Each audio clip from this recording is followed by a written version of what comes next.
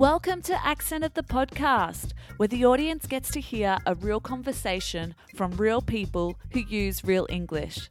It might sound ordinary, but the stories the guests share are extraordinary. Each episode features an interview with someone who has a distinct English accent, which will help with your English comprehension in the real world. In this week's episode, we'll be speaking to Pete from the Aussie English podcast. G'day and welcome back to Accented. Now, for those of you who haven't ever heard the term g'day, it's an Australian word to say hello. Basically, it's just a shortened form of good day. G'day. So today I am super pumped to interview Pete from the Aussie English podcast. So today's episode is all about the Australian accent. And hopefully I have put more of an Australian accent on for you during this interview. Now, Pete is from Victoria, which is a state in Australia. I'm currently living in New South Wales in Sydney. And he is down there in Geelong, which is just outside of Melbourne. I guess the two biggest cities in Australia are Melbourne and Sydney. There is a little bit of rivalry between the two. And Pete has been running his podcast for the last 5 years. And basically, he talks about all things Australian and all the slang that we use. So we are going to have a bit of a chin wag with Pete. Now, a chin wag is another Australian term to say that we're going to have a bit of a chat. So Pete and I discuss all things Australian, which was a lot of fun for me. So get ready to hear a lot of new words, Australian words like Barbie, which is short for barbecue, thongs, which are flip-flops, they're shoes that we wear, and ute. Oh my goodness, the ute. It's a very, it's a utility truck. Us Aussies love to shorten words. So here it is. Enjoy the show. Today I am speaking with Aussie Pete, who has a really awesome podcast for new immigrants or anybody coming to Australia who wants to understand Australian English. Thanks for joining me, Pete. Man, my pleasure. How's it going? Yeah, good. I've actually been really excited about this interview because I get to probably put on more of an Australian accent. Yeah, I was just thinking I probably need to turn it up a bit, right? And be like, g'day, how's it going? I just called my dad and I listened to his voicemail this afternoon and he says g'day. And I was like, wow, I've never noticed that before. It's quite cool. Yeah, it is pretty funny when you start noticing the way that you speak, because obviously both of us doing podcasts and teaching English and everything, we probably analyze our own speech patterns quite often. And I think I turned it up. As soon as I started podcasting, all of a sudden I was paying a lot more attention to dropping slang terms and expressions more often than not. I think I've never said g'day as often as I do now. Well, I think my accent is like it's more neutral, because we teach English. But then, I don't know, what do you think? I went down the same path. I think mine changed, though, when I moved to Melbourne to study at university, because all of a sudden I was surrounded with a lot more foreigners. So I went to high school in a town or city called Geelong, which is the second biggest city in Victoria in the southeast of Australia. And then I moved to Melbourne, which is the capital of Victoria, as opposed to Geelong, which has maybe 300,000 people nowadays. Melbourne's more like 4 or 5 million now. So it's almost the size of Sydney. And I remember Melbourne University, where I did my bachelor's, master's and PhD, is probably now more than 50% foreign students. And I noticed that my accent definitely became more, I don't want to say received pronunciation British, but it probably moved from general Australian to a little bit more cultivated, because you would often have discussions with people or interactions with people where you would use slang or expressions they wouldn't know, and you'd have to keep repeating yourself. And so it's sort of this positive feedback of people get confused with certain things you say or the accent that you've put on. And so you reduce it to be understood more clearly. And then 10 years later, when I moved back to Ocean Grove, which is near Geelong, where I was brought up, I noticed that my accent was definitely more neutral than it was in the past when I was a teenager.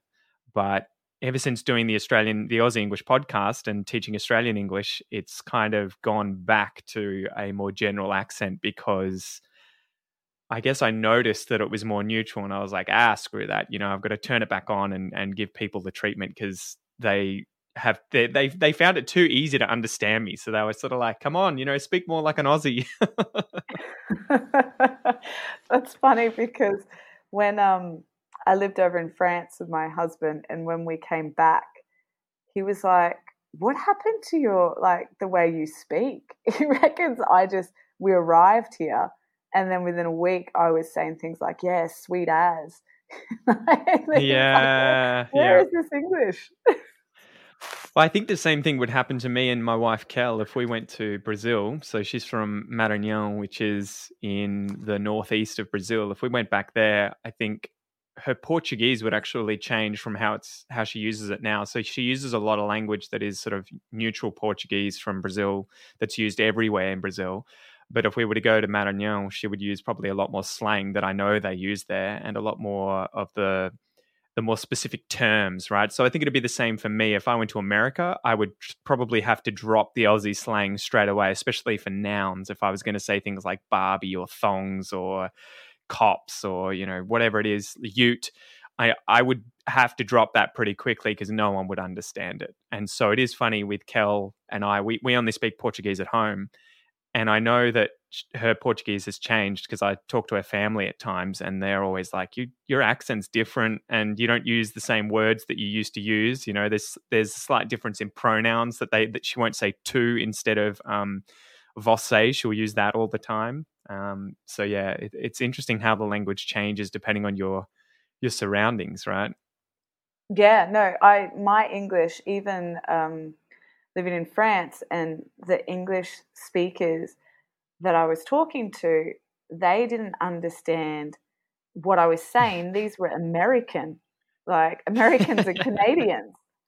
I can remember saying to a friend, I'll come around and I'll prank you. And she was like, she put it into context and she was like, does prank mean to ring me up and hang up? Yeah. I was like, yeah. Prank call. 100%. Exactly. But it's funny how I think too, before I started teaching English on the Aussie English podcast, a lot of the words that are slang that I know now are slang, I just thought were how you say things. Like it's funny that it kind of takes you teaching the language to realize, this isn't general English. This is very, sort of part of the dialect of Australian English. So things like, I'll prank you, or even Barbie, or the servo, right? Oh, I'm just going to go to the servo and get some petrol for the car. I would say something like that and it would throw even Americans or British people off and they'd be like, what the hell is a servo? Are you talking about tennis? Like what? Yeah. And you just take it for granted, right? Oh yeah. There's so many. Jumper. Like no one knew what a jumper was. Or I remember... and that doesn't even feel like slang, right? That's just the term we use. No, exactly. But one that was crazy is I started working at a school in Paris.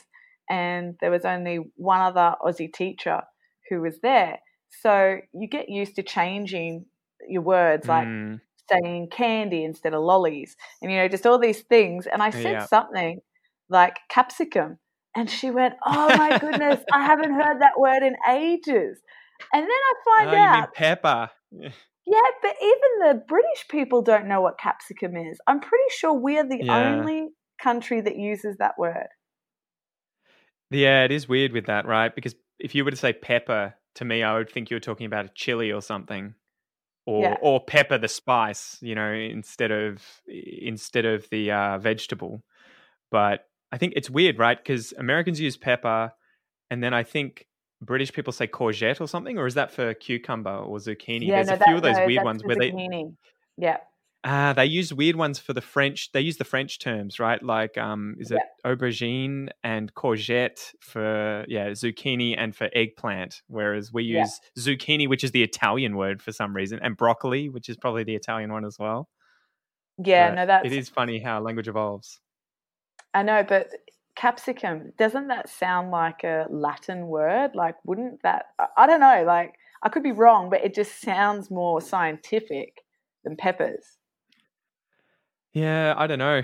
I think I looked it up once. I think it might have to do with, ironically, the chemical. I think it's called capsicum or something that is the spicy aspect of chilies. And capsicums are like they are part of the chili group of vegetables, but they almost are devoid of any hotness or spiciness, right? So it's strange that we use that word to talk about capsicum. I love how you know that about capsicums. That's cool.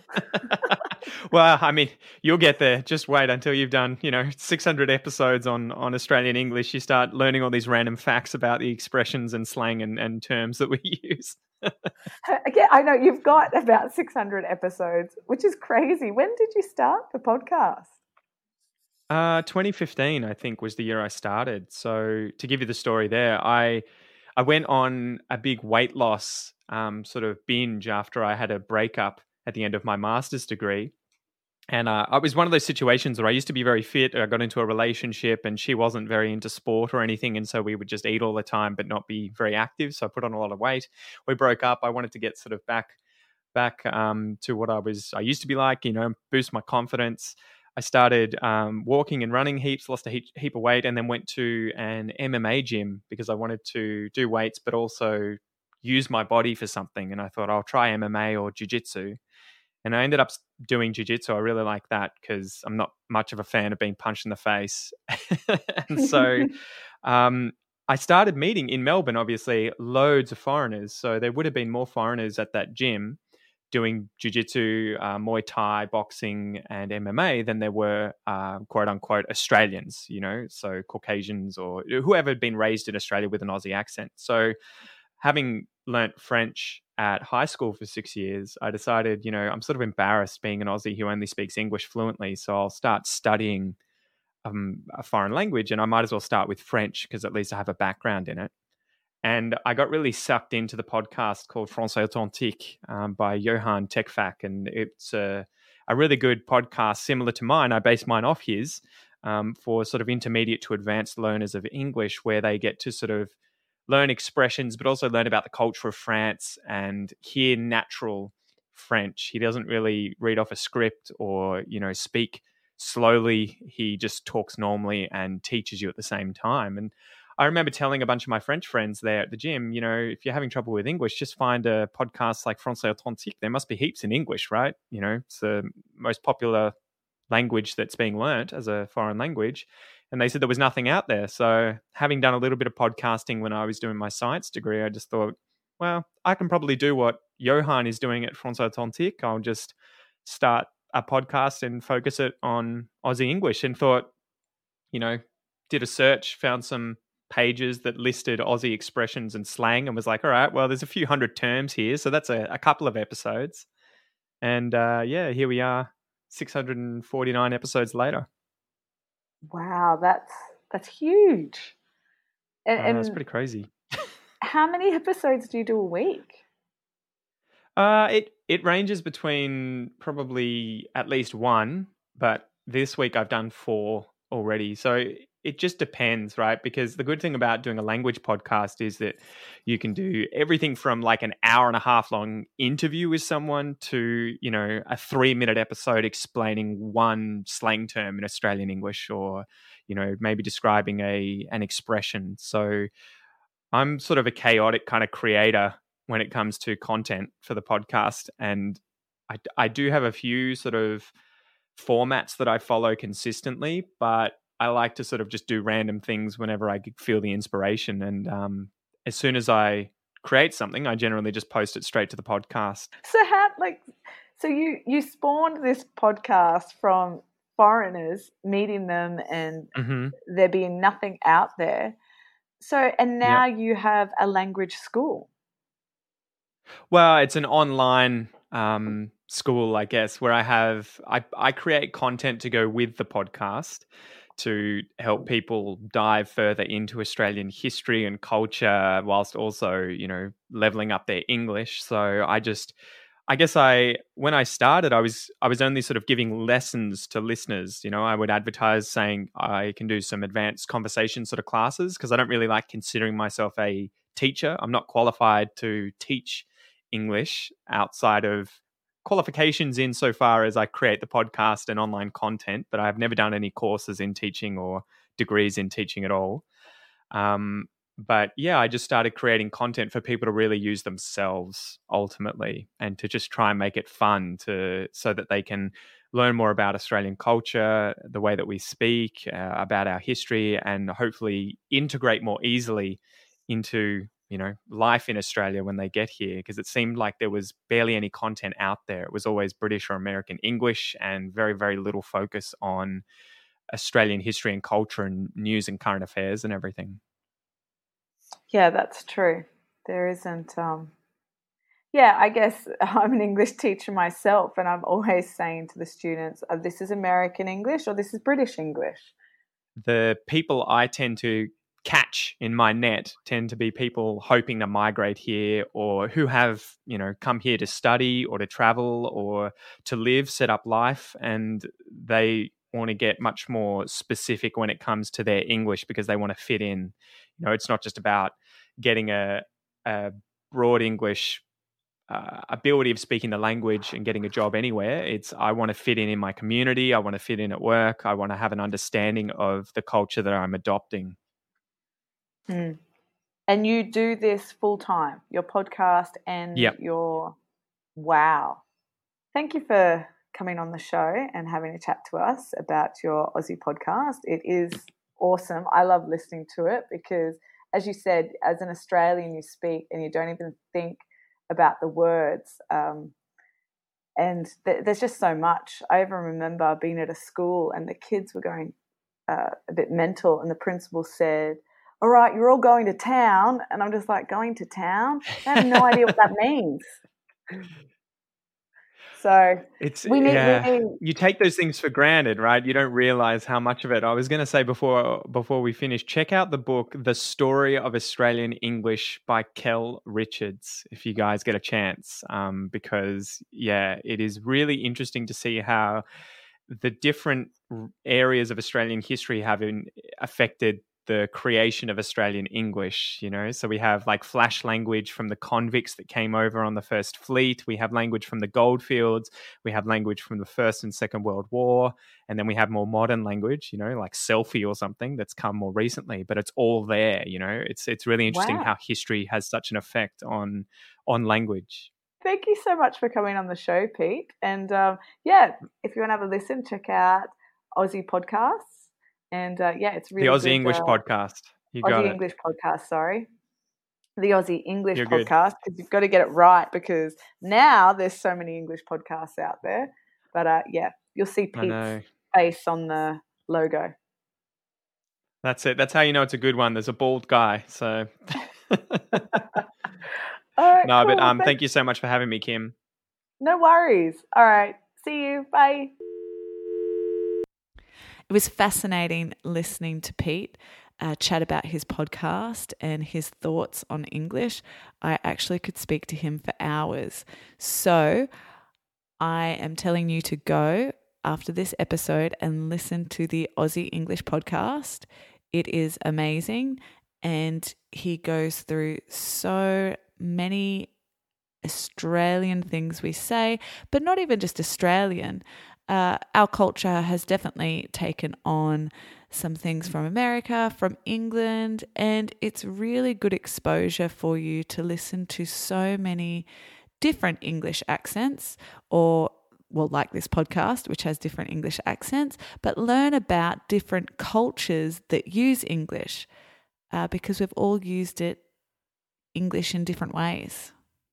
Let me go over some phrases that were used in the podcast. Pete says to turn it up a bit at the start. And when you say turn it up a bit, it means to make it more prominent, and he wanted to make more prominent his Aussie accent. So he was going to turn it up a bit. Or sometimes people might even say to you, "Oh, turn it up a bit." Like, that's a bit, you're exaggerating. I also mentioned the phrase going to town. Now, sometimes you'll hear people go, when they're talking about their kids, if their kids are a bit crazy, "Oh my goodness, my kids were going to town today." It means that they were just being crazy and just, off the wall, which is another one that you can say off the wall is to be a bit crazy. So going to town. Oh, they were going to town today. Thanks for listening to another episode of Accented the Podcast. I'm your host, Kimberly Law. Accented is released on the 15th and 30th of each month. You can also view a transcript of this interview by looking at the show's notes or visit kimslawoфenglish.com. Remember, keep on studying, because she'll be right.